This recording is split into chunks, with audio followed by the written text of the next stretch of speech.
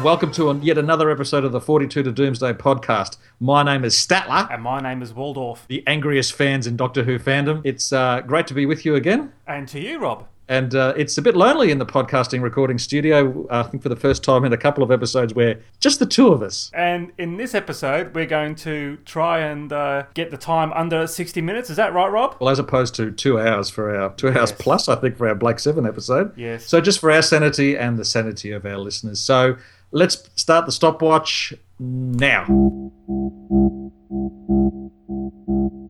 We're not a news podcast, but there's a couple of things that have happened while we've been off the air we might quickly address. You okay with that, Rob? Excellent. Happy. So the first one is Peter Capaldi and his Emmy nomination. Now, admittedly, Mark, this is a very, very long list of nominees. Where is he on the list? Wasn't the list about 110, 111, something like that? I didn't look at the list.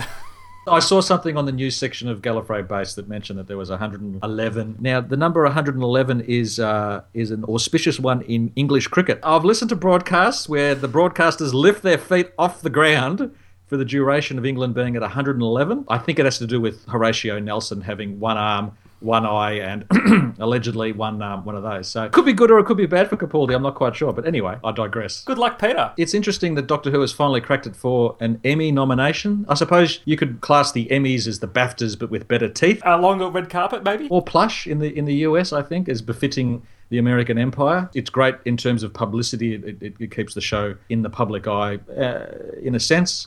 Though, again, it is a very, very long list. So in terms of his career, I mean, he's already got an Oscar. Why not go for the matching pair with an Emmy on the TV side? This is for Capaldi's acting and not for the script. Well, it goes without saying, doesn't it, Mark? Actually watched Heaven Sent a couple of weeks ago.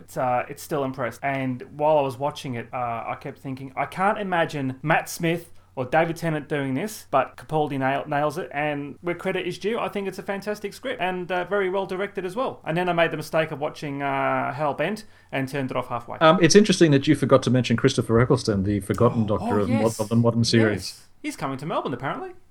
Is he? Yeah, he's filming a show in Melbourne. TV or movie? TV, I think.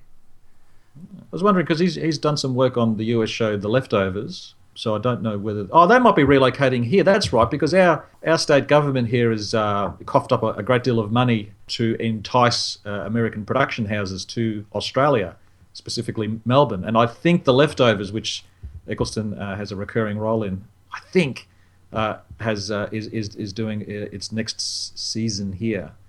But I might be wrong. That's what Wikipedia is for. People look it up. That's what our state budget is called, The Leftovers. I can't comment on that. You know that. Now, the other bit of news that crept onto the internet over the week and left me howling, screaming. Apparently, a gentleman named Matt Lucas, who appeared in the Husbands of Riversong last year, yes, has been. It's been announced that he's going to be returning to Doctor Who, not merely as a one-off, but as an ongoing companion. Is that correct? This is a question I had to ask you. Is he staying the whole course of Series 10, or is it only for a couple of episodes here and there? I'm not too sure. In the spin, it didn't really sort of say... Well, maybe I just missed the spin. I was too busy, as you said, howling at the moon, reading it. From what the Radio Times wrote, it certainly didn't come across as being just simply a one-off reappearance. It appears to be ongoing for however long, but it seems to be more than one episode. Now, as I said some time ago, I've not watched all of The Husbands of Riversong, so I'm not in really any place to comment on his performance other than, well, I really can't, I suppose. Mark, you've seen it all, I gather. Any thoughts? I saw it once. He gives a very Matt Lucas type performance, which is very similar to a lot of performances he has given before. I just went and saw Alice in the Looking Glass this morning with the children, and as Tweedledee in Tweedledum gave a very similar performance as he did. What's the character called? Norbert? I can't remember. I thought this character was actually quite forgettable. Look, I'm a bit, what's the word? Nonplussed? Nonplussed, but there's a couple of things that float through my mind. Are they trying to recreate a Donna Noble / Catherine Tate situation where she appeared in the one-off? And I remember when Catherine Tate was announced as a companion for Series 4, there was, let's be honest, a bit of a meltdown about it. And to her credit, I thought she was fantastic in Series 4. So maybe they're trying to go for that. I just hope Matt is given some good material to work with and plays to his strengths. Well, there may be in that instance there. That's actually a good point that you make. A good comparison because I think they sort of rejigged Donna's character in between her first appearance and then her reappearance. I think they made her a bit softer and less harsh. So maybe, and again, not having seen the full performance, maybe they will emphasise certain aspects and de-emphasise other aspects because, we have to just wait and see, I suppose. But it does. I am as equally nonplussed as you. I've only ever seen him. He was in Little Britain, of course. None of Little Britain sort of jibed with me at all. So it'll be interesting. It's not to say that comedians can't carry dramatic roles. I mean, obviously, the most obvious example there is Robin Williams, who made the transition seamlessly from Mork to any number of Oscar-worthy nominations in movies. So, but it'll be it's wait and see. But it's interesting that they've gone from Jenna Coleman to Matt Lucas. So do you think the casting of Matt Lucas indicates how the series for the next series will what direction it might take? I honestly don't know. I don't know whether it's just a ratings grab saying, look, Matt Lucas is aboard. I actually thought it was a bit strange because you've got a new companion with Pearl Mackie / Bill.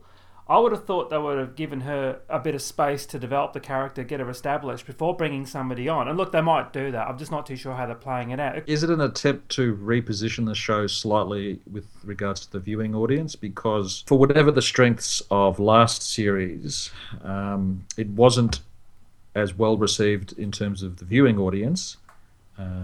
Overall, I mean the audience appreciation and the raw numbers and the extended numbers, I suppose, weren't as high.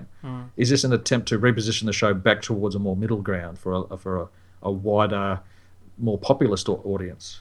It could be. I know when the announcement was made, my email box and a couple of tweets and things like that, certainly a lot of people weren't very happy with it at all. I'm willing to give him a chance. Let's hope he gives some good material that plays to his strengths. I'm going in with an open mind. Oh, you have to, don't you? Otherwise you come across as a reactionary fan. And we don't want to do that, do we? No, we don't want to. We're quite well measured in our approach to things. Aren't you, Rob? I certainly wasn't well measured when I heard about it. I was at work and the email came through and I thought, what the F is this? Yes. Anyway, we move on. We embrace change in all its many forms. While there's life, there's hope. Apparently. Now, our last item of news is not necessarily a news item as such, but more an anniversary mark. Yes. Yesterday, which was the 18th of June, was the 50th anniversary of when Stephen Taylor left the TARDIS and the Savages. So it was 50 years ago that episode 4 of that particular tale screened. Now, 2016, 50th anniversary for a few stories coming up. A few key stories, Mark. Key stories. This will neatly dovetail into we haven't done this for a while, what was it called? The International Omniroom Public Alert Address System. We haven't wheeled this one out for a while. I can't even remember the settings. Let the siren sound. There was a couple of settings. Sub-low, low, and then obviously the high one. Yes. Well, we know what that is, don't we, Rob? The high one is where yourself and I agreed to sing. Do we do a cover of Africa by Toto? We could never release it. We could never give it justice. I want the original. No. We've made a pact, and we will follow through, if at all possible, that how big an announcement would it have to be, Mark, for us to, one episode. One episode. I'm happy with any scraps at the moment. Let's just go one episode. We will get up there and sing Africa. Should we get together and video record it and upload it to YouTube? We could, but pay per view. Would make no money. It may be pay per spew, Mark. It could be. It could be. Where are you on the Omniroom public alert system at the moment, Rob? Well, Mark, you hear all sorts of chit-chat and rumours, and you go and visit the various forums, and you listen to a lot of, smart commentary on...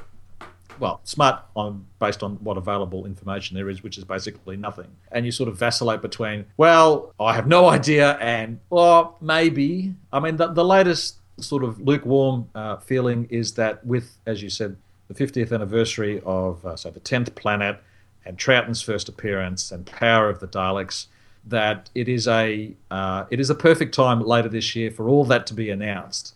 Now, why announce it for the 50th anniversary when it could have been done for the 49th anniversary if Phil, for instance, had found stuff. It has a neat symmetry, I suppose, but if, for instance, he found Webb and Enemy back in 2011 and sat on them, how long would he have had to have been sitting on these stories if he's found them? 4 or 5 years, if you found them at the same time as the other stories? That is a very long time to be sitting on stuff that, anything could happen to it in the interim if it's just been stored, somewhere. Where do you think he recovered the material from? Well, if it's Power of the Daleks, for instance, some fans have done some research, and it's believed that there was more than one copy of Power cycling through Australia, simply because of the 3 time zones and the requirement to sort of have them play roughly at the same time across Australia. So there may have been 2 copies of the serial. So who knows? If that's the case, then the chances are greater than not that if Power has been found, it might have been found in Australia, whether 1, 2, 4, 6 episodes. So I would probably plump for Australia, because the rest of the world, there were 2 or 3 or 4 copies that were sold, and that was about it. Was there any of the continents that Power of the Daleks was sold to?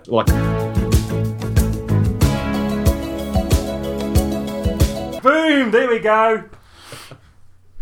Well, I mean, if it come through New Zealand, then Australia, I think the cycling chain was through to Hong Kong and then Singapore. And as we found with Webb and Enemy, it ended up in Nigeria. But then it ended up not where we expected in Nigeria. It ended up in a relay station or a TV station. So I would sort of maybe think, and again, we don't know. We just really don't know. It's all complete conjecture and fan rumour that maybe Australia is the location. But, Mark. Are you willing, at the end of the year, if nothing has come out, are you willing to call time on it? No, simply because... No. And yeah, like a junkie trying to withdraw from heroin. No. I saw Jamie Foxx playing Ray Charles last night on the TV, and there was some very interesting heroin withdrawal scenes there. No, I say that only because Phil Morris has promised in the past to tell us the wash-up on his search. That he was talking about writing a book and getting footage together for a documentary. So at some point, the indication to us has been that Phil will wrap it all up in a neat bow and say, guess what? I started this in 2005. It's now 2016 or 17 or 18, and this is what I found. This is what I didn't do. These are the near misses. These are the colourful anecdotes. Here is what I found. On that basis, if it's not at the end of the year, then I'm still happy to wait. But your optimism, my optimism, begins to decline from the end of this year. Okay. And I asked the question, after 10 years of searching, after having 5 years ago apparently found Enemy and Webb, why are we still waiting? I know he's a private individual and we have no business poking our nose into his private business affairs, but if it's true what people have said, that he got written authorization from the BBC, written authorization from the BFI to act in their stead going around, he is effectively looking for material on the BBC side that was created and paid for with public money. There should be a public accounting for it. 5 years after Webb and Enemy, why are we still waiting? If he is still searching, which he might be, as we saw with Web of Fear Part 3, where it mysteriously accidentally went walkies, he is obviously keeping things very, very stum, stopping that situation happening again. But what that presupposes, Mark, is that a similar situation to what it described with Webb and Enemy, that at that time, when he discovered them, it still took 6 months to repatriate them from Africa to Britain. So are you saying that he may have located material but has not, been able to take them from the current holders, and that he staying silent is to stop a repeat of Web 3 going walkies? That's the only thing that as I understand it could possibly be. There's 2 things. It could be the situation which you just explained then, or the second is that there's so much material to go through, things have to be stabilised. They don't want to have a situation where they open up a can of film and all of a sudden just disintegrates into thin air. So there could be lots of care around the handling of said hypothetical material. So Okay, so then I'll put this to you, Mark, that at the October 2013 press conference, a representative from TIA yep. was interviewed by Gareth Kavanagh, Yes. who occasionally appears on the podcast with a K, which is the successor to the Kasterbergs podcast, and that was broadcast. And the fellow that he spoke with, who I understand we understand is a family member, said that hundreds of film cans were being worked on at that moment. So in the context of saying that at a conference to announce the discovery of missing episodes, that indicates to me that he's referring to BBC and ITV stuff. That being said, and I'm out on a limb here, I understand that, I could be completely wrong. If they're working through hundreds of items and it's almost 3 years ago, you would expect that those hundreds of items surely would have been catalogued by now. And they're in the hands of TIA. Why don't we know anything about those hundreds of items? What is taking so long? He's still searching and doesn't want to disclose anything until his search, as he sees fit, is over. So when he says he has searched, when he thinks he's searched as much as he can and gone everywhere that go to, and is satisfied with himself that he's done as much as he can, he might announce it. Look, we're all, we're all speculating on hypotheticals, really, because we don't know anything. So, but the thing is, Mark, he's done the hard yards in the difficult countries. I mean, Nigeria is not a picnic. He says he's been to Syria, of all godforsaken places. The rest of the world is gravy. If he's been to the Antipodes, Australia and New Zealand, that's a walk in the park. If he's been to Southeast Asia, Hong Kong, if he's been to Singapore, if he's been to any of the other ex-Commonwealth countries in the Caribbean, they're relatively easy walks in the park. So the hard stuff has been done. Again, why are we still waiting? I understand your point that he may not be wanting to upset the apple cart, that he may have located stuff and is waiting to repatriate it. Say something. Why are we left hanging for? And again, I recognise the point that he's a private individual in a private pursuit, but there's a larger public thing here that hangs over it, which is the cultural history, a segment of the cultural history of the UK. And it's not a question of fan entitlement that we need to know everything that's going on, but I really believe that he started in 2005. He had his first major success in 2011. It took 2 years to say anything, and we sort of believed that it was like pulling hen's teeth to get it out. And if it wasn't for the anniversary, he may still have been sitting on them, perhaps. And then it's 5 years since then, and still we know nothing. That's where I stand. I mean, it is frustrating because you check the forums and you listen to people and blah blah blah blah blah, and we it's a conversation that goes around and around and around and around and around, and people claw at each other and they just get frustrated with the whole thing. And I understand, that Phil might have his motives, but just throw a dog a bone, Throw a dog a bone. Go to another convention and have another, hour-long chat to the fans there and just give us something. Well, there might be a couple of conventions coming up in the UK where things might happen. You just don't know, Rob. We don't know. So I've been ranting for the last 10 minutes. Did you have any opinions? No, I want to go back to the Steven Taylor. I shouldn't have brought up the Omni Rumour, sorry. I just want to go back to Steven Taylor. Look, you've said what I was thinking anyway. I'm a bit more, what's the word? I'm not as caught up in it as probably what you are. I skirt on the periphery. You're in the trenches, your finger ready on the F5 button on Planet Mondas quite a bit, I gather. So, look, I'm quietly cautious and optimistic, but I think by the end of the year, if nothing has happened in light of these 50th anniversaries of many things happening, I think we all should emotionally move on. I disagree. Until Phil says it's over, it's not over. Okay, I might just tweet him and ask him, is it over? I would suggest that perhaps there was a strategic mistake by the BBC and the BFI to allow all their eggs to be put into one basket, perhaps. To allow one person the accreditation to go around, that maybe several other parties should have been involved, perhaps, but that would have involved spending money. And actually getting off their asses and actually getting on a plane and going to these places, because they've actually done it 20 years before, we would have a lot more back in the archives, as opposed to making phone calls and assuming people actually on the other end are going to get off their bottoms and walk down to a vinegar-soaked storage facility and go rifling through old film cans. That's preposterous. Back to Steven Taylor. Underrated? I think he's underrated. I think it's generally credited that coming a second lead almost. And I think he's really underrated. I really enjoy listening. Unfortunately, you can't watch much of him. But when I do listen to some of his stories, season 3, a really dynamic character, and when he's given great material like in The Massacre, enjoyable to listen to. It appears that he more or less held the show together in that later portion of the Hartnell era. Yeah. And I sort of I rate him with William Russell in terms of probably being the two of the better or best male leads in the Hartnell era, and in actual fact the black and white era. And it's great that Peter Purves is still willing to give back to the show in terms of obviously the money is good or goodish, but you hear him doing readings and all that sort of thing. So being involved with Big Finish, I think, and making appearances and all that, he's still, obviously the show has a warm. He's still warm towards the show even after incredibly 50 years. Yeah, I still remember him from Blue Peter. That's how old I am. You never got that over here, did we? Did you, I should say? No, I don't believe we did. Oh, okay. Must have been a wrench for you, Mark, to have to put up with, say, Play School instead. We had Play School over there as well. It was a bit of a wrench, but we had Shell's Neighbourhood over here, so it did make up for it.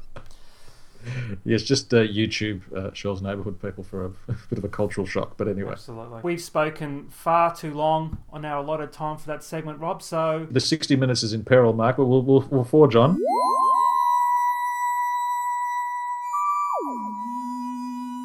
Now, Mark, we're going to road test a new segment. It is a long year without any show to actually talk about.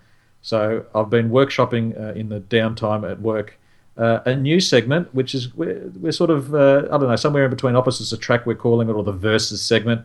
The general idea, and it may evolve over time. It may even be dropped if it doesn't work this time. So strap yourselves in, folks. We're going to pick two things from Doctor Who and just sort of compare them and see which we prefer. We may take a humorous slant on them. We may take a serious a go at them. We'll choose two monsters or two doctors or two planets or two ideas or concepts and pitch them against each other, and one of us will champion one and the other will champion another. It could be worse. You could be doing DVD commentary, so we've got to give this a go. An episode a week, people. How do you do it? All power to you, seriously. Yeah, all power to you and your Patreon accounts. Hey, no. Come on. No, fair enough. We'll have two stabs at it, I think, Mark. Yes. Well, not I think. We've actually discussed it previously, so we will. The first one, we'll be discussing where the scenario will be where intergalactic tourists, so we're already doing a humorous slant here, we're intergalactic tourists, and our travel agent has said to us, on our budget, all we can afford is either a trip to Mondas or a trip to Skaro. The agony of choice, Rob. We're those guys in the Delta and the Bannerman on the bus. We're about to get on the bus.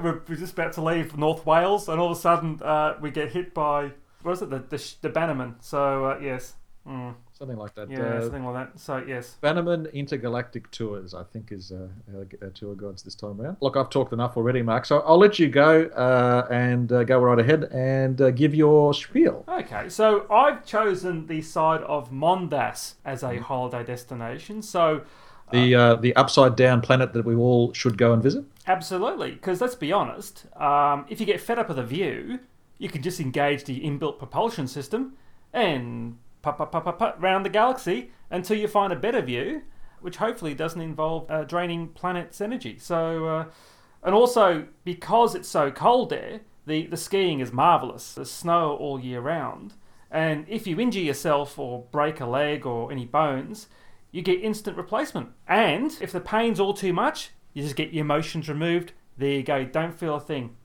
The only issue with Mondas is that, as I mentioned before, their energy draining capabilities. Nobody invented the off switch, so when they actually sucked all the energy from Earth, nobody invented the off switch. It just kept going and going and going and disintegrated. So that's probably a slight flaw in it. But in terms of a conversion program, all the Mondasians were all for it. There was no sort of namby-pamby Garmins on Skaro who were rallying against it. The Mondasians embraced it. So much that they wore stockings on their heads. So if I had the choice between Mondas or Skaro, I'd be plumbing for Mondas every day. And the thing is, when it blew up, it stayed blown up. And I think the beauty is that post 1986, you can't go back. But if you have a time machine, you can take future dollars back and just live large, perhaps, because it'll be perhaps a little bit cheaper. You could. That's Mondas for you in a nutcase. The Stocking Mondasians remind me of the Melbourne band Tism. Oh, yes. I'm on the drug that, yes. Killed that. River Phoenix. Yes. We're laughing about it, but have a look on YouTube. Tism is the band, and they did a song called I'm on the Drugs that killed River Phoenix 20-odd years ago. There's precisely one listener, assuming his shift is long and boring, who'll understand what we're talking about. All right, so you've grabbed the delights, the sterile, emotionless delights of Mondas. With superb skiing. With the slopes, mate. The slopes are all year round. I, of course, have Skaro. Now, what a lot of you people don't really know is that I have an unhealthy interest in... Omniruma. My other unhealthy interest is in, let's be frank, the Nazis. As a friend of mine who come around once said, looking at my bookshelf, Rob, you've got a lot of books on Nazis, don't you? And so that's why Skaro, with its radiological, biological, and chemical delights, is the place to see. Not only will you be faced with a barren wasteland of a destroyed civilization, but you can relive in a safe science fictional version of the horrors of the Nazi era. Davros, of course, will be your tour guide as he sizes you up for potential genetic material. Is he opening his eyes when he does it? Yep. All three of Davros's eyes will open up and keep an eye on you. It is disaster tourism at its very best. I mean, I'm sure there are people out there today who would skirt the fringes of, say, Syria, of some of the hellholes of Africa, or even the dubious delights of the Hermit Kingdom in North Korea. But really, I think Skaro is the ultimate disaster holiday that you, the listener, you, the podcast downloader, should enjoy. And to be frank, if your bent is for the far right, and let's hope that there are no far right nutbags listening to this podcast, you should be out there spruiking for the leave option, you goddamn bastards. Skaro is the place to be. And as I discovered last night going to a production of The Sound of Music here in Melbourne, which unexpectedly at the very end had Nazi symbolism every which way on stage and off. They actually, obviously we've all seen Sound of Music, and it's 1938, the Anschluss with Austria and the Germans take over. They had, with The Sound of Music, that delightful family production / movie. They had a massive swastika projected onto the screen at the theater. There were huge vertical banners with the swastika. It was particularly confronting. Men wearing swastika armbands, and I'm thinking, what are my children taking away from? They're handing out ice creams, were they? No, they were actually, it was part of the production. Jesus.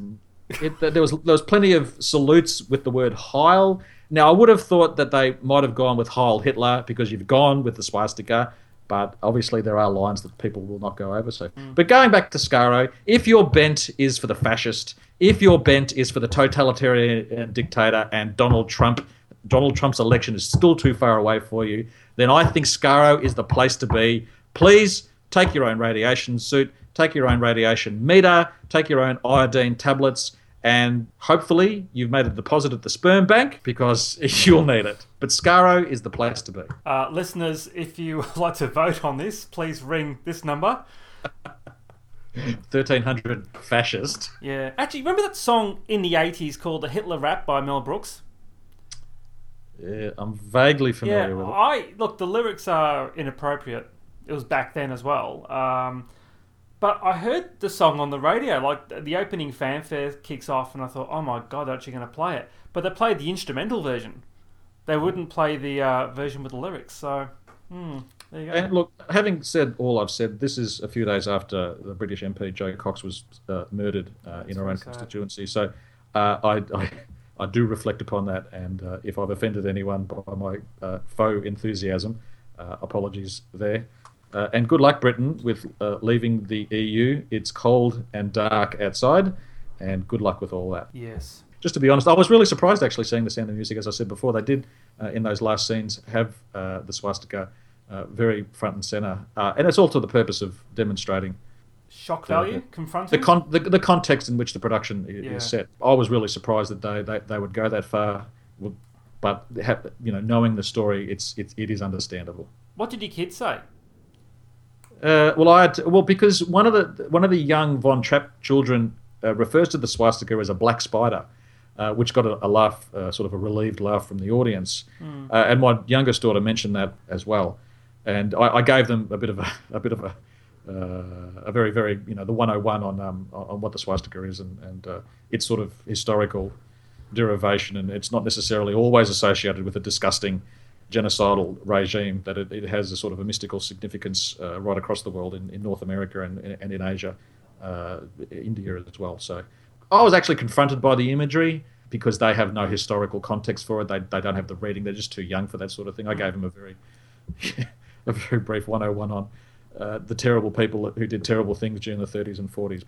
The world is a difficult enough place at the moment as it is, so they don't need to sort of go into the nitty-gritty of a terrible period in history. So you didn't feel like showing them Let's Kill Hitler?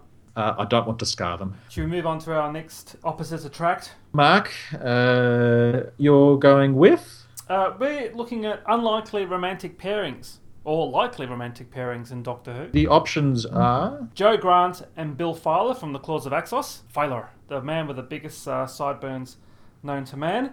The cyber-converted Lytton pairing up with the Cyberwoman from that Chris Chibnall classic, Cyberwoman. Hence the name Cyberwoman, yes. I had Tegan and Turlough, a disturbing mix, and also one slightly out of left field, Drax and Jenny. And I know which one I'm going to be talking about. Mark. Well, there's nothing really to say. I just thought if they... okay. If really, I mean, unlikely romantic pairings, Jo Grant and Bill Filer. I mean, Bill Filer is Bill Filer. CIA. He was CIA man, and gotta get the master. There you go. I think she'd be swept off her feet by the sort of dashing American, come to Britain to sort things out. I think she'd keep him on a very tight leash until she got her hands on Dr. Jones. Dr. Jones. Calling Dr. Jones. That sounds like a song from the 90s, doesn't it? Possibly. And cyber-converted Lytton, well, he hasn't got much option, really, has he? Well, no. Considering that he's dead. But that's right. And Cyberwoman is... What happened to her? I can't remember. That would involve me watching it again. I don't really want to watch it again. I didn't mind it. I know I'm going to get castigated for that, but that's fair enough. But I didn't actually mind it. I mean, sort of the costume that, was ridiculous.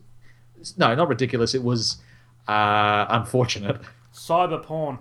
Why would a Cyberwoman have a massive breastplate? Why would you need breasts? The only reason to have breasts really is for lactation. You're not producing any progeny, so why do you need breasts? The Cyber Controller needs a good talking to, I think. Well, he had a very large breast, didn't he? In Attack of the Cybermen. He was more like a fat controller than... The years are unkind to all of us, Mark, all right? They are, most certainly, to the... All right, so my options were Tegan and Turlough versus Drax and Jenny.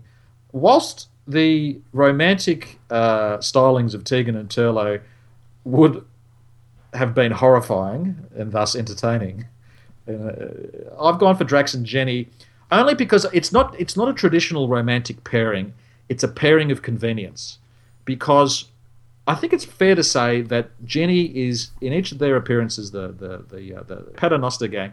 It's increasingly obvious to me, at least, that Jenny is growing increasingly fed up with how Madame Vastra is treating her. It's dawning on her that she is merely a sex object for Madame Vastra. There's no real love there. It's just reptilian lust powering that relationship. So I can see Jenny teaming up with the completely stupid Drax in a conspiracy to kill Madame Vastra for its vengeance, basically. It's an Agatha Christie thing. Think of it like this. It's an Agatha Christie thing where, the most unlikely person in the room is the killer. So Jenny and Drax are my unlikely pairing because A, it'll be entertaining, and B, Madame Vastra is for the high jump. It sounds like Terror the Vervoid. The most unlikely person being the the criminal. The thing is with Tegan and Turlough getting together, is that why Chameleon disappeared for 6 months? Because he saw what was going on and was horrified by it. And in that deleted scene in The Awakening where he plugs himself into the TARDIS, he saw too much and he said, I can't have this, and went off to a cupboard and cried. Yes. Because, I mean, you look through the history of Doctor Who and you think, oh, some of these characters could perhaps have paired off. You could possibly see Sarah Jane and Harry. Harry in the sort of takes the role of the wife at home, the stay-at-home husband, and Sarah's off having a career. Tegan and Turlough would last 3 minutes. I don't know. It would be a relationship that would swing from pillar to post, wouldn't it? Yeah. Lovey-dovey, a brawl. Lovey-dovey, a brawl. I'm getting increasingly uncomfortable with this conversation. So. Adric and Nyssa? Oh, God. There's another one? The shiver that went down my spine, Mark, is... multiplying? It's painful. All right. So that's our opposites attract. So whether that lasts, Mark and I will have a review at the end of this. But if anyone out there listening has any thoughts or ideas or nominees, that's the word I'm looking for, please tweet us or send an email and we'll have a chat about them in future episodes. You've got mail. And now it's time for our long overdue letters segment, Rob. Huzzah. Okay, the first one is from Ben Schneider from the USA. All hail our future overlord, Donald Trump. If that happens, I'm emigrating to the moon. Although you probably blow it up by then. Yes. We can't talk about our federal election here, can we, Rob? You can, I can't. Okay, excellent. All right, so Ben says, hello, Ben. I'd like to know where you're actually from in the USA. I should actually find that out. Hello, guys. Sorry I haven't left much feedback lately. I was able to listen to your last episode with Doc Hume, and I wanted to congratulate you guys. That was a really great and honest conversation. I especially loved hearing everyone's off-the-cuff analysis on the twisty-turny way that fans take hardline stances, create opinions based on us and them, sideline each other, etc. As you pointed out, online fandom has almost turned into a metaphor for how divided American political thinking has become, and that is scary to see in something like Doctor Who, a thing that I personally use as an escape from reality, like the American politics I'm forced to live with. I wanted to talk to you about the part of the episode where you and Doc Who were talking about the Doctor Who reconstructions and missing episodes. I think it was you, not Rob, I think it means me, who said that he couldn't handle the reconstructions, so you listened to the narrated audio soundtracks instead. I was wondering, have you ever seen the stuff online where fans combine the narrated BBC soundtracks with the loose cannon recons? I was like you. Years ago, when I first heard that the recons I sent out were a few blank videotapes to loose cannon, but I hated them. The sound was crap, the pictures were blurry and low res, and it was just boring. On the other hand, I adored the narrated BBC soundtrack and bought every one. I liked them so much I was initially turned off by Big Finish because they didn't have narration. Anyway, about 7 years ago, I started to find on YouTube where people way smarter than me had synced up the narrated CDs with loose cannon reconstructions, and I have to tell you, it was like night and day. I suddenly felt like I was not only hearing, but seeing Lost Doctor Who. The problem was BBC was policing the content, and they often reported to YouTube the channels that hosted these recons as illegally using their copyright stuff. To this day, I can still watch them on my iPod going to work on the bus or in waiting rooms, or at night in bed when I can't sleep. I swear Dalek Master Plan is amazing. Keep up the great work, Ben Schneider. Thanks, Ben. Have you sat down and watched a reconstruction recently? No, I think I also said on that podcast with Doc Hume that I can't sit down. I just don't have the time, and B, when I have tried to do it, it's not the same. I'm just used now to listening to soundtracks. I listen to a lot of podcasts, a lot of radio, so I'm quite happy to just listen to the soundtracks as they exist today. I don't visually find them particularly appealing, but of course, as with anything, if you, the listener and watcher of them, enjoy listening to them, then fantastic. You're clearly saying something that I'm incapable of doing. So more power to you. But for me, the ease and the convenience of the soundtracks is the way to go. Hopefully, just going back to the Omni rumor, that Phil can pull his finger out and tell us one way or the other so that we don't have to listen to soundtracks anymore. But yeah, if you like them, great, fantastic, more power to you, and I hope you really enjoy it. And just to touch on Ben's point about divided online fandom, I think not to be patronising, but people online need to realise that it is a television show, and that the fixed positions that people take are completely unnecessary. It is the easiest and most pleasant thing in the world to be able to appreciate someone else's viewpoint, and whether you regard them as simply misguided or completely stupid is beside the point. They have an opinion just as you do, and online fandom will be a far better place if people cut each other a lot of slack. And unless you're a complete tool and thoroughly objectionable, then you deserve everything you cop. But for the rest of us, it's Doctor Who. The whole series, the whole show is about tolerance and coming together and working for a common goal, in part. So sort of embrace the show's ethos or just bugger off. Fair enough. Sorry, I got on a soapbox there. I apologise. That's okay. How is Planet Mondas going? It has its cycles. The moderators pulled out the hammer about a week ago, but if with Planet Mondas, if people come up with interesting theories or thoughts about the whole nightmare, then other people will respond in kind. It's those people who deliberately post in an inflammatory way, designed simply to get a rise out of other people, that sort of make it into a bit of a cesspit sometimes. But sometimes you have to be the better person and not rise to the bait as well. So it's not heavily policed like Outpost Gallifrey is it? It does talk about being free speech for Doctor Who fans, but it's never promised complete free speech. It's always promised maximum free speech. And again, I suppose it is a private thing, and if you don't like the way it's moderated, as the owner of the site has said, you're free to bugger off somewhere else.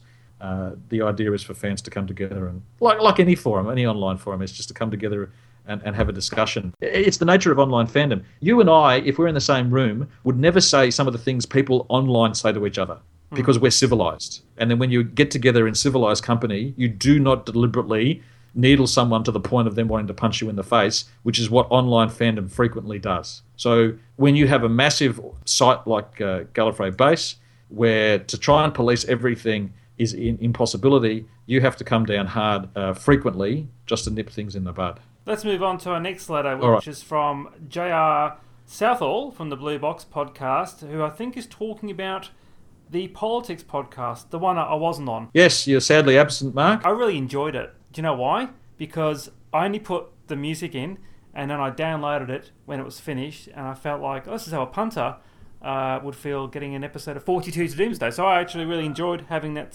sensation. J.R. writes, is my accent not authentic then? No, but we don't attempt to do any of the multifarious accents of the UK. So I could try. You are from the U of K, aren't you, mate? Wales, yes. I did enjoy the rest of the podcast, though, even if leaving out the beast below was, in my opinion, a little bit of an oversight. Not that I think it does its politics terribly well, but I'd have been interested to hear David's opinion on that. Just on that point, looking back, we completely missed talking about it, but I think, well, hopefully we covered a whole lot of other areas of the show that touch on politics to have compensated for it. But fair point. JR goes on, and you almost touched on the subject I get the feeling is becoming increasingly an issue in various parts of fandom, where people are reading the politics, social, sexual, and so on, of various episodes through the lens of their own ideology and agenda, but without taking account of the intentions of the text, and thus concluding that the stories are dealing with these issues badly, when in fact they're probably not actually dealing with those issues at all. One that struck me recently was Osgood's refusal to reveal to the Doctor whether she was human or Zygon was in fact because she was analogous to a transgender person who was refusing to reveal which genitals she was in possession of. It's one thing seeing that kind of stuff as a kind of bonus level of interactivity with the program, but complaining that it isn't there in other episodes, or that it does badly in the ones you see it in, is a bit of a stretch, when it's almost certain that the authors of the story weren't thinking along those lines at all. And so we responded to JR thusly, glad you enjoyed the podcast, happy to acknowledge having left out Beast Below as being an oversight, but as you know, it's always hard to try to fit 50 years of TV into a 90-minute podcast. I understand the point you're making. The abortion debate around Kill the Moon was another example of people looking for meaning that simply wasn't there in a story about the moon being an egg. We very deliberately tried to stick to overt messaging rather than a more speculative text analysis for exactly that reason. although we felt confident enough about some of RTD's work to acknowledge that there was potentially another layer there in some of his episodes if you want to look for it. As we said in the podcast, Doctor Who is first and foremost entertainment, not about pushing messaging. So yes, you're on a very slippery slope if you try to seek messaging, and in a lot of trouble if you expect it. But then, didn't people do the same with the Beatles songs 50 years ago? Again, often coming up with messages that were totally wrong. Thank you, JR, for those thoughts. Politics is, as we're discovering, and as we can keep on discovering, is very contentious. And when you're looking for a deeper meaning, you can find whatever you're looking for. Basically, you can put any gloss on anything and find it, and even in a show that's 50 years old. So sometimes, as Freud said, sometimes a cigar is just a cigar and not anything else. So first and foremost, Doctor Who is entertainment, and anything else after that is a bonus that you don't necessarily need to shove down people's throats or criticise the program for not playing up. Now, it's getting on to about a month ago, I think now, Mark. I was bored, and I tweeted a question to our Twitter followers, and I asked something to the effect of what were the... Oh, yes, I'd been reflecting on the Ark in Space, and I tweeted that Noah reacting to his infected arm in Ark in Space may be the most chilling moment of 70s Doctor Who, and I asked what was yours.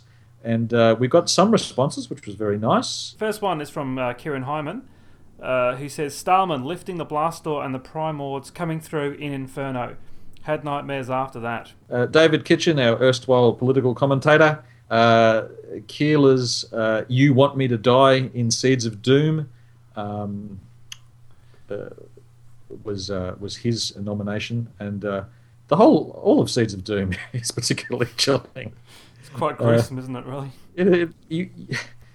Those three, you can see there that the idea of people transforming into other things is one that gets under the skin. Literally. No pun intended. Literally, isn't it? Yeah, it is. The next one was from Bernard JKD. Please, Lord, I am your faithful servant. I am Sutek's servant. He needs no other. Which was from Pyramids of Mars. That's when the dry ice comes out to play. Is that right? Yes, and the organ music reaches that chilling crescendo. Yes. Now, was it you who tweeted, Mark, that the Zygon Harry attacking Sarah with a pitchfork was chilling stuff? Was that you? No, I don't think so. I don't know who that was, but that's a very good choice. Yeah, very good choice. Actually, that whole sequence in Terror of the Zygons, where Harry's hunting Sarah, sorry, the Harry duplicate is hunting Sarah, is near the knuckle. Near the knuckle is all I'll say on that. Sorry, the last one's from Brendan Jones, who is from the Flight Through Entirety podcast. I've been saying for the last 4 months, Flight Through Eternity. It's actually Flight Through Entirety, so I apologise for that. He says, Romana going off the cliff in Stones of Blood. That scream. I haven't seen Stones of Blood for years. I'll have to... dig it out. Well, I don't actually have the key to time. So haven't you? Oh, dear. I'll have to save my shekels and yes. buy the box set. Actually, can the BBC just release those as individual titles now? Nah. No, they're too busy deleting them. So, if I were you, I'd be getting those shackles sorted out very quickly. Get your hands on that title before it's gone. The only one I had to add to that was Death of the Daleks Part 3, where the tiles come out to menace the Doctor and the Exelon. Was it Bilal? I think his name was. Was that chilling for you, was it, Mark? No, not really. If anyone listening has their top picks for the most chilling moment of 70s Doctor Who, please drop us a line. We'd love to read them out and have a little chat about them. So that was our letters section, people. And now it's time for our last segment. What have we been watching? So in the gap year, we haven't merely been sitting around waiting for Doctor Who to come on. We've actually been watching other stuff, haven't we, Mark? Yes, we've been unfaithful yet again. Well, what we've done between 89 and 2005, except be unfaithful. Sorry. I was hanging on to those VHS releases every month. Time of the Rani and Mark of the Rani in 1 month. You can't get better than that. Did you buy all the VHSs when they came out? Yep. and sold them. Managed to sell a lot of them, actually. I used to sell them. They used to do the announcement of, this is what's coming up for the next 6 months. I go, okay, it's safe to sell that one, safe to sell that one, and get them all on eBay. And most of them, actually, I think about 99% of them sold.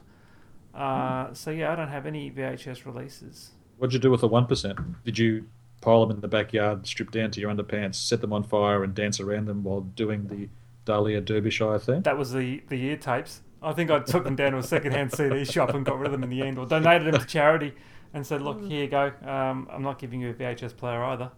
I haven't got a VHS player anyway, so... I never bought all of them. I know I got the Five Doctors several times. Yeah. And Caves, I think I bought. It was just at the time that they started to sort of come out, I was living away from home and I had limited space and even more limited money. And I did move back home for a few years after university, and my household, as I've mentioned before, was not a household conducive to Doctor Who watching. So it's not as if I was going to sit there and while my parents paraded around while I was watching Doctor Who. I didn't need that aggro in my life. So no, I never bought them. But when the DVDs come out, I at that stage sort of moved out again permanently, and bought the DVDs in their stead. So I bought the Tomb of the Cybermen second hand when it came out. I was very excited, even though I didn't have a VHS player. I watched it on a friend. VHS had been for big money actually in the early 2000s. Like I remember copies of things like the Demons and the War Games. Even, God forbid, the Web Planet were going for fairly big money because... were they the BBC, the UK releases or the Australian? I think the UK more than the Australian releases. So, yeah.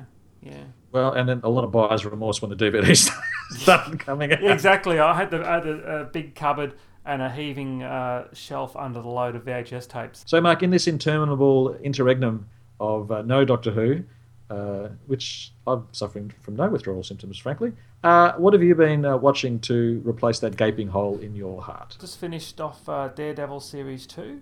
Punisher, very good. Mr. Bernthal as the Punisher. Yes, brilliant piece of casting. A very vast improvement over Dolph Lundgren's Punisher. It was the 80s, Mark. What can you expect? Yeah, but sets it up very well for a ongoing Punisher series. Also, Series 1 of Robin of Sherwood. One of those other shows, like Black 7, I'd actually never seen before, and I thought, well, time to pull a finger out. And I just finished watching Series 1. It looks great. It was shot on film. So I know there was an unfair comparison between Doctor Who in the mid-80s to Robin of Sherwood, but I really don't blame it because the production values do look fantastic. A bit of mysticism added into the traditional Robin Hood tales, so a bit of Herne the Hunter. It's dated in places, especially the opening title sequence, but it was the 80s, mate. It was the 80s, but it looks great and very, very well cast. Couple of Who celebrities in there as well. I will continue on and go forth and watch Series 2 and 3. I think Series 3 is when Jason Connery comes on into the picture, so I'll watch Season 3, I think it is. Okay, yes. yep. Just on Robin of Sherwood, I've confessed to not. I've got them on the shelf. I've never watched them, so I will follow it at some point. My abiding memory of Robin of Sherwood, there were a couple of novelizations of the TV series which I read when I was at high school, I think. Yeah, I would have been the right age. And for those of you out there who read the fighting fantasy style game books from that era, there were two titles based on the Robin of Sherwood, which I have series, which were also quite entertaining. So yeah, the mystical aspect of it, the fantasy aspect of it, Herne the Hunter and all that sort of thing, appealed to me. So, but yeah, I would very much like to watch them. I remember watching the Robin Hood series that the BBC did about maybe 9-8 years ago, and that was much more family populist viewing. As opposed to what was happening in Robin of Sherwood, but I think they both have their merits. Yeah, there was that and the Merlin were sort of riffing off the Doctor Who template, weren't they? Yeah, they were actually. Yeah, you're right. Structure and appeal to a broader audience. Yeah. That Robin of Sherwood is very fondly regarded by those who I think watched it back in the day. Line of Duty 3, a complete contrast there. Fantastic police drama on the edge of your seat stuff. Parallels to Operation Nutri. It was happening in the UK. Yeah. Not parallels. No, plundering. it was the use of Jimmy Savile's and Yes. Long may he roll and burn in hell. His image was very striking when I saw that. Yeah, very uncomfortable. But I thought Series 2 was slightly better because I think Gilly Hawes, her predicament and eventual fate resonated more with me. Not that I've been to prison, but resonated more with me than Series 3. But my wife and I were we watched that and we loved Series 3 again. Very very enjoyable. And going back to Doctor Who, I have watched a bit of Doctor Who. Why would you do that for I me? don't know. Look, I watched Carnival of Monsters on the 20th anniversary of John Pertwee's death. I thought I wanted to mark it in some ways. And I thought, what's a Pertwee I could watch that's not 6 episodes and is not the 3 Doctors? And I plumbed for Carnival of Monsters. And I thoroughly enjoyed it, and so did my 9-year-old son. As I said before, I watched Heaven Sent as well to prove a point that I'm not completely anti-Moffat. And I've just started watching Image of the Fendale, along with Horror Fang Rock, are the best Doctor Who stories that Philip Hinchcliffe didn't produce. It's a bizarre season, isn't it, at season 15? Like, it starts off Horror Fang Rock, dark and gritty, and goes to Invisible Enemy, then Image of the Fendale. Image and horror very much are Hinchcliffe. They're adjacent to Hinchcliffe, if not part of the Hinchcliffe canon. Yeah, and it's interesting that they, I suppose, either Williams sort of came late to the process and didn't have much of an impact on those 2 particular stories because they feel very much like a Hinchcliffe produced sort of duo. Especially the bit where now is it Colby blows his brains out? No, I think it's Fendelman? No, it's either Fendelman or Max. Yeah, Halfway through that, very very good. That started off with Horror Fang Rock and then Image of the Fendale. You would not think that the producer had moved on. No, that's right. But you can tell with the Invisible Enemy that something's gone or slightly awry. Well, it falls off a cliff. It's if you diagram it, it's a peak and then a very deep trough and then a peak again and down we go. Is it Underworld then Sunmakers or Sunmakers then Underworld then Invasion of Time? Yeah. It sort of bumps along a bit of a trough towards the end. No, I love to be the fly on the wall of a Doctor Who fan back in the day who loved Hinchcliffe and then was confronted with the Williams, the sort of the up and down start to the Williams era. We digress. What have you been watching, Rob? I've gone on a bit of a 70s conspiracy thriller paranoia bent with movies. So I've purchased and have been watching movies like The Conversation and Blowout and I think it's the Parallax Factor, which are all quintessential 1970s movies, American movies. That whole era that from Watergate through to the basic failure of the Carter years is a great examination of political corruption, urban decay, the rise, the economic decay, questioning about America's place in the world, the sort of the old certainties of the post-World War II order sort of beginning to unravel, détente, the unraveling of détente with the Soviets, and it all feeds into those movies very much. So my wife and I have been looking at that. I think we saw the China Syndrome as well, which was which Michael Douglas has got a magnificent beard. I'd love to have a beard like Michael Douglas, but my wife keeps on telling me that I should shave more frequently. So, being a good husband, I do. The other stuff I've been watching with my wife, we watched the O.J. Simpson 10-parter. Yes, so did I. Which campy in parts, a little bit campy in parts, but thoroughly entertaining and maddening at the same time. I mean, the prosecution team afterwards, probably during the trial, came in for an absolute hiding for the way they conducted their case, and how could you lose a supposedly unlosable case like that? But I suppose at the time they thought it was a slam dunk case, and the way they presented their case, they believed fully that the jury uh, would side with their version of events. Cuba Gooding Jr. did well enough, but the real sort of stars of the show were, and I'm going to forget names here, but John Travolta, yeah, and the fellow who played Robert Kardashian from his name's David Schwimmer. Yeah, Schwimmer from Friends. They were quite good. The woman who played the lead, prosecutor, Marsha something or other, and her black colleague were very good. With something like that, where they sort of, there's the entertainment value that I suppose you need. There is a documentary series called OJ Made in America, which is garnering rave reviews at the moment, which is just being released. For the documentary side of things, that's the way to go. If you want to be entertained, the OJ series is great, but you should keep in mind that the whole genesis of that is that two people going about their lives were horribly slaughtered by someone. The jury said it wasn't OJ. Everyone else says it was. Keep in mind that a tragedy gave birth to your entertainment, so that should temper your enjoyment a little bit.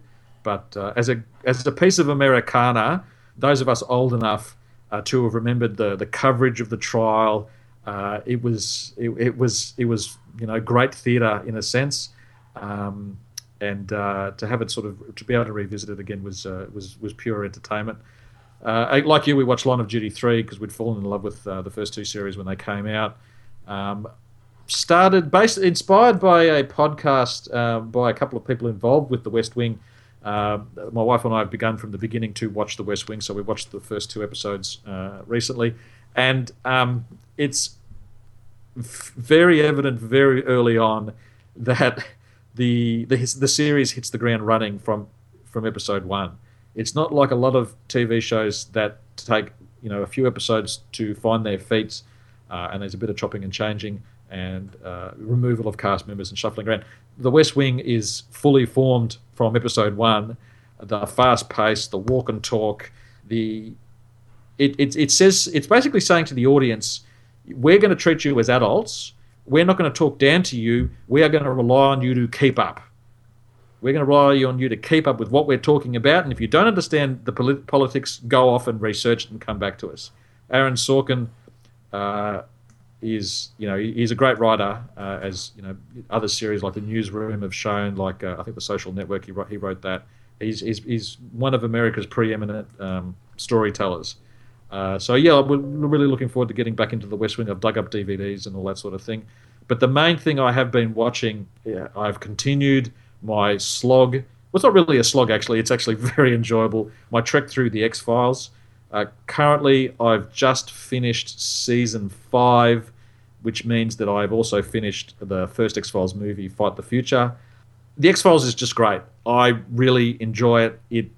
It rests, it rides, its success rides on the work of Duchovny and Gillian Anderson. And as I've said before, the real star, the preeminent actor in the show is Gillian Anderson. She was like in her mid-20s at that point, late 20s. She is a startlingly good actress. And they've moved on from sort of the more procedural aspects of the conspiracy or the monsters of the week of the first 2 or 3 seasons, and they've made it a more personal story for both of them. Mulder in season 4 or 5, season 5 has sort of come to the realization that perhaps the conspiracy that he's been chasing down is in actual fact a fake out by the government to divert popular attention from other more nefarious deeds. While Gillian Anderson Scully has gone through a cancer scare, cancer treatment, near death, the discovery that there's a bit of melodrama in this, that whilst she was kidnapped, her ovaries were harvested and a clone daughter of hers was created, and she discovered that daughter, and then the daughter died. So there's elements of melodrama in there, but it's a startlingly good series. There's some really great episodes. A lot of people say that as the series progresses, the mythology becomes more convoluted, which it does, but the stories actually get better. There's a lot more depth to them. There's some really great writing. There's one episode called Kill Switch, which is co-written by I think it's William Gibson, who did one of the first cyberpunk stories, which is an excellent episode. But I'm really looking forward now to seeing Series 7. They relocate to Los Angeles. The series, they were in Vancouver, like the TV movie. And at this point, Duchovny's got about a season and a half to go before he leaves, sort of semi-permanently. And then the series sort of finishes at the end of its 9th season. So really looking forward to finalising that in the next couple of months. That's going back to the West Wing. The West Wing Weekly is the podcast which is hosted by Josh Molina, who played Will. It's a great example of a DVD commentary that works because it's actually somebody who was actually part of the show.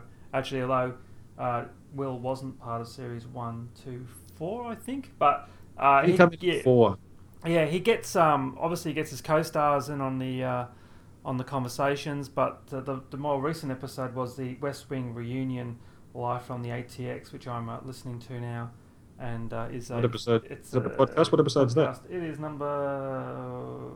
This says West Wing reunion, 0001. So that's a great podcast. I've been catching up with them as well. Same with Fat Man on Batman, Kevin Smith.